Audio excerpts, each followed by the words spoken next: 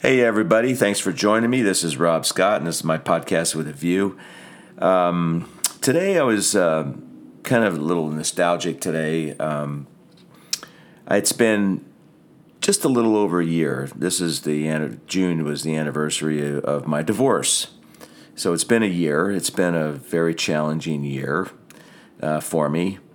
I was thinking the other day that it took me almost like 9 months to be able to find a place to lay my head and call my own, if you can believe that.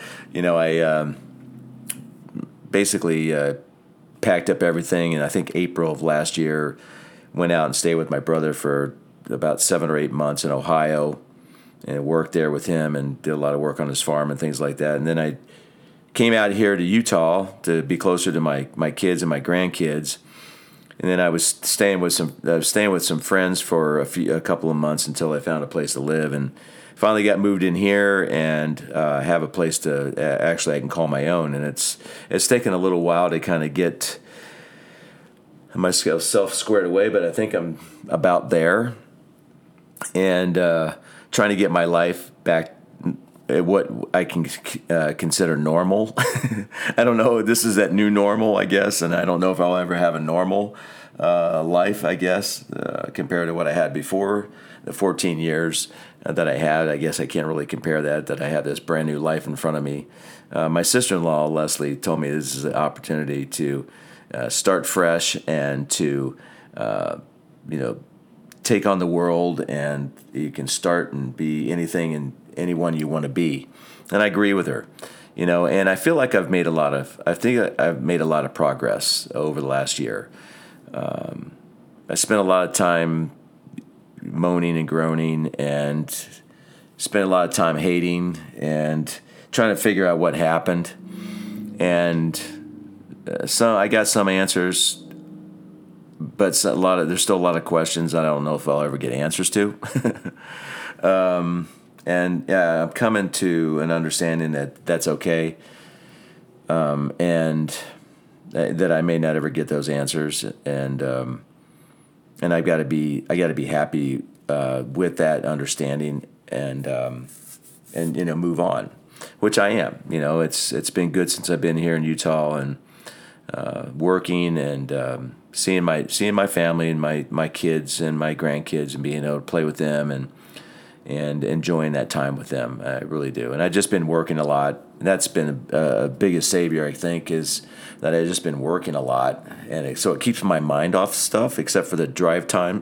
I have an hour and a half drive out and an hour and a half drive back. So it sometimes little thoughts of things creep in and kind of bring up, past, and some of it's good, some of it's not so good. So anyway, but I was listening to some podcasts today. I've been trying to educate myself, doing a lot of listening to like scriptures and books I'm reading and things like that. And I have audios of these things, so I've been trying to do that and use that time effectively. And today I chose to listen to some podcasts, and I was listening to Ben Shapiro, and he was doing one of his shows, and I think it's called Backstage, where he has Clavin and Walsh, and he had Candace Owens there, and they were all talking about current events and the administration and things like that. And the gist of all the program that I was listening to was basically how as a conservative we can try to, I guess the word would be, fight back with all the negative far left ideology and institutionalized kind of doctrine and propaganda that's going on in our country today. We're battling a lot. We have, the media isn't on our side. Big tech isn't on our side. Corporations on our side. And now we have what I think is an administration that has been taken over by the far left and its ideologies, where we disrespect authority. We don't have any respect for policing anymore. Everybody wants to get rid of policing. Cops are, either quitting early, they're retiring early, they're not being replaced, and it's just creating a lot of problems. Crime has gone up in cities where these police departments have been just demolished, and basically these police officers just don't want to do it anymore, because if they do something wrong, they're crucified. If they do their job right, they're crucified, and there's just no in between anymore. And I feel for them. I had two brothers, and a lot of my family members are all police officers, and of course they retired before a lot of this social justice and all this crap started coming into play. And they've told me that I don't think that I would have gotten into policing if the environment was the way it is today. And I feel sorry for these guys who are still trying to do their job and not being able to perform their job the way that they're supposed to perform their job, for fear of losing their job, for fear of being ridiculed and charged with things that they it's crazy. It's just nuts. And they were talking about how can we fight back. It seems like it's almost like a lost cause. And it really isn't.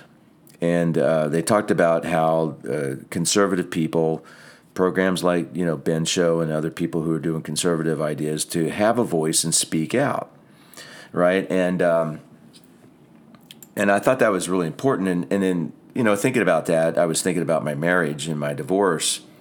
And one of the saddest things that when I think about my relationship with Carrie, is that we had 14, 15 very good years, and we hardly ever argued and everything else like that.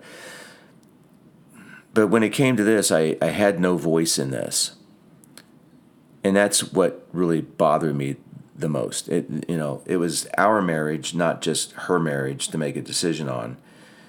I wasn't included in any of the decision making processes that had to do with us. And I thought that was extremely selfish and self-centered, and which it is. It's very much self-centered when you're not included in those decision-making processes. There was no therapy that I wanted to go and do therapy and sit down with a counselor, with a marriage counselor, and talk about why she wanted to do this. She just was set in her way. She'd already made her decisions without even talking to me about it. And it was really hurtful. And listening to these podcasts today, for some reason, that's where I went with this. And how important, I know how I felt when I didn't have a voice in my own marriage. And I don't want to feel that way when it comes to my country and when it comes to where this country is going. I don't want to feel like that, because I didn't like the way that I felt. I felt cheated. I felt unappreciated. I felt like I was lied to. And I don't want to feel that way when it comes to my country that I live in. I love America. I love here. I love what this country stands for. I love its rich history. I love the fact that we have fought wrong. We have fought evil. We have fought abroad, and we have fought things in this country that have separated us for years and years and years, and we've recognized those things as being wrong, and we've made efforts to fix those things. Now, we're never going to be perfect, but what I like about America, the United States of America, and its people, is that we are inherently positive people.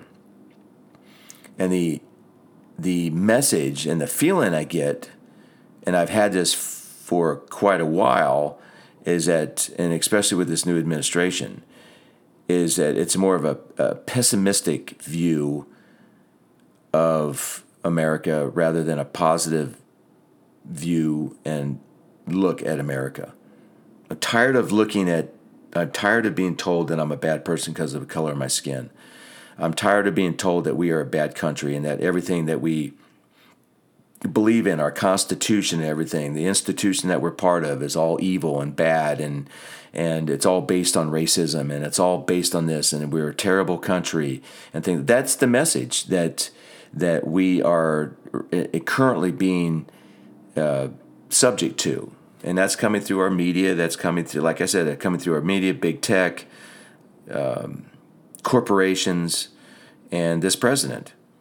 And he promised to be unifying, and he's not unifying at all. He's very pessimistic. He's still doing the separatist thing, and trying to always point out the differences between us as Americans, instead of looking at the things that are positive about us, and looking past the color of our skin is basically what it is.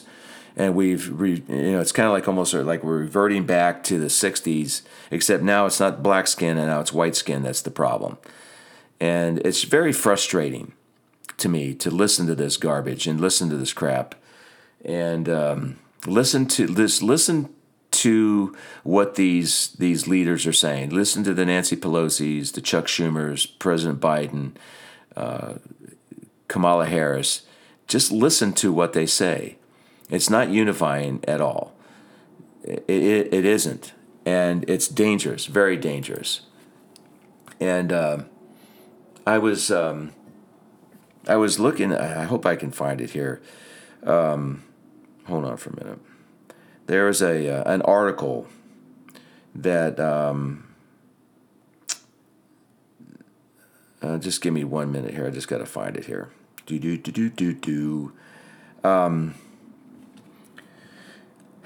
About critical race theory, and it was the article is written by Christopher Rufo, if that's how you say his name. Just real quick, who he is: he's the founder and director of Battlefront. It's a public policy research center. He's a graduate of Georgetown University and a former Lincoln Fellow at the Claremont Institute for the Study of Statesmanship and Political Philosophy. He was an executive director of the Documentary Foundation, and he has directed 4 films for PBS, including most recently America Lost, which explores life in Youngstown, Ohio, Memphis, Tennessee, and Stockton, California. He's also contributing editor to the City Journal, where he covers topics including critical race theory, homelessness, addiction, and crime. And he goes into I believe, a very thorough explanation of what critical race theory is, what it is, where it came from, its past and its history, and how the left is using this critical race theory politically against this country today. And part of the article, I'm not. You can look it up. It's in premise is the article or the publication that you can find this in, and I wanted to read the last part of this article to you. And he says, how can we battle this critical race theory? And it's being taught in our schools now. It's being taught in colleges. It's being taught in high school levels. And you've seen and you've heard through the news, many states are now, Biden's pushing this critical race theory to be taught in schools, and many states are saying we're not teaching this crap in our schools. It's not going to be taught in our as a curriculum in our school. It's just not going to happen because it's not true. It's a pessimistic, terrible look at the way who America is, and we're not going to be teaching this. And he talks about how can we fight back on this. How can we fight this this teaching, this false idea, this Marxist idea about who we are? He says there are 3 parts to a successful strategy to defeat the forces of critical race theory. First of all, there's governmental action. Second, grassroots mobilization, and an appeal to principle. He said we've already seen governmental action. Last year, Trump issued executive orders banning critical race theory-based training programs in federal government. Biden, of course, as soon as he gets in, he reverses all that and starts this critical race theory again. We've seen this in institutions and corporations where you have to go through this critical race theory kind of indoctrination about how bad we are because we're white people and we are inherently bad, that racism is in our genes and it's part of our system. We need to tear the system down. It's all a bunch of garbage. And he talks about what some goals and stuff that he's had and what he's done. He says he's organized coalitions of attorneys to file lawsuits against schools and governments, agencies that impose critical race theory-based programs on grounds of First Amendment, which protects the citizens from compelled speech, the 14th Amendment, which provides equal protection under the law, and the Civil Rights Act of 1964, which prohibits public institutions from discriminating on the basis of race, which critical race theory does. He says on a grassroots level, multiracial and bipartisan coalitions is emerging to do battle against critical race theory. Parents are mobilizing against racially divisive circular public schools, and employees are increasingly speaking out against the Orwellian reduction in the workplace.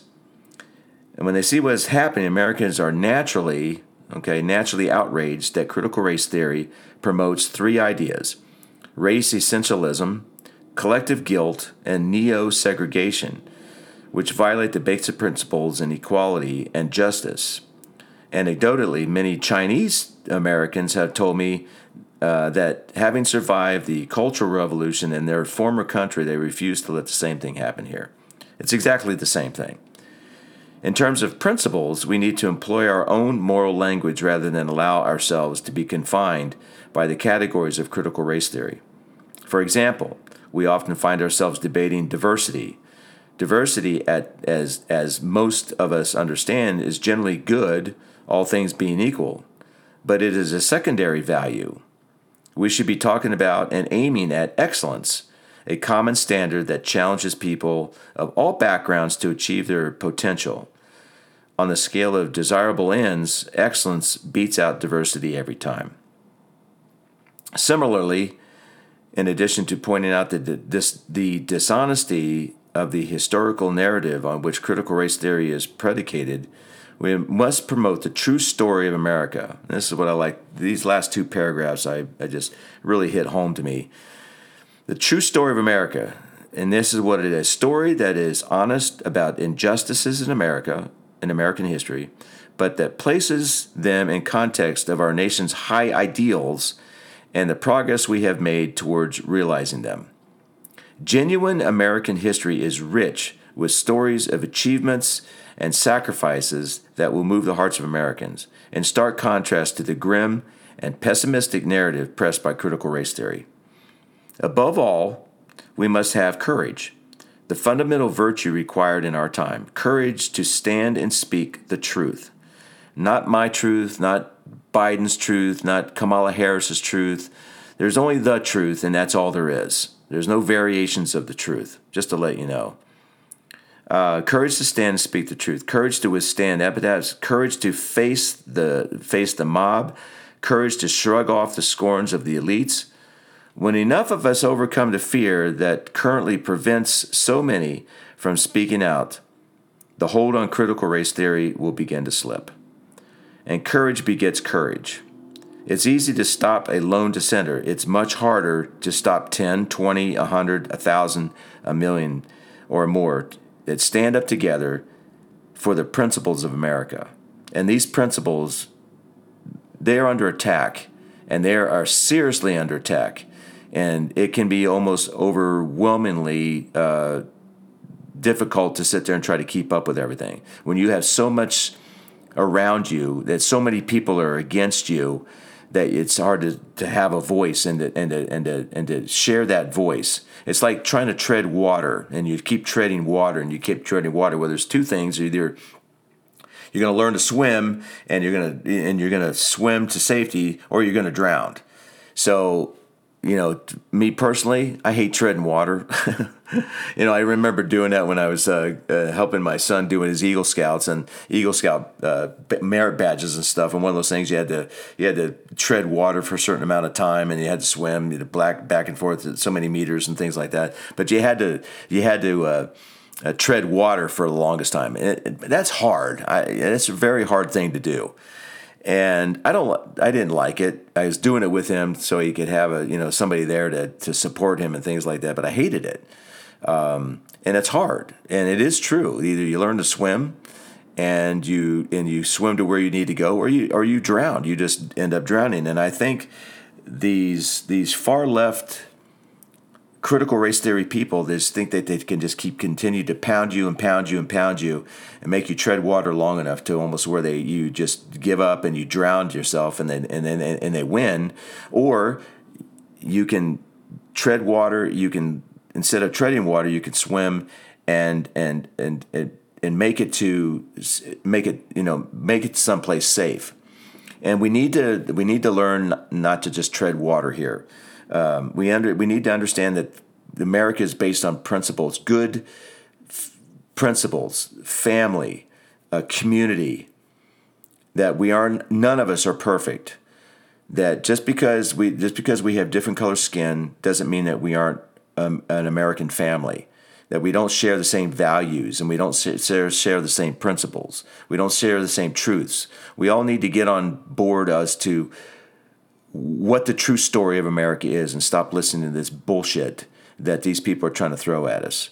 That means you have to get involved with your kids at school and don't let your schools teach this garbage because it's dangerous. It's dangerous and it's just to me it's dangerous and evil. It's giving you a version of of America that's not true. And there's only one reason for it, and that is for people to have power over us and control you and me. And that's the only thing it is if they can separate us and they can keep us separate and keep having us look at each other as whites and blacks and Asians and Hispanics and all the other variations out there. If they can continue to sit there and try to tear down the institutions. I love America. I don't want this in our country. Okay, I don't want it. And I think that I speak for a lot of people out there that don't want it. And this is one of the reasons why I started this podcast. I know I'm one voice, but if I have one person that will listen to me and say, you know what, I don't believe what I'm hearing in the media as well. I don't like what I'm hearing from our administration. I don't like what I hear from our president and the negative and pessimistic view that he has of America. Okay, there's no unification here. There's no attempt at unification here.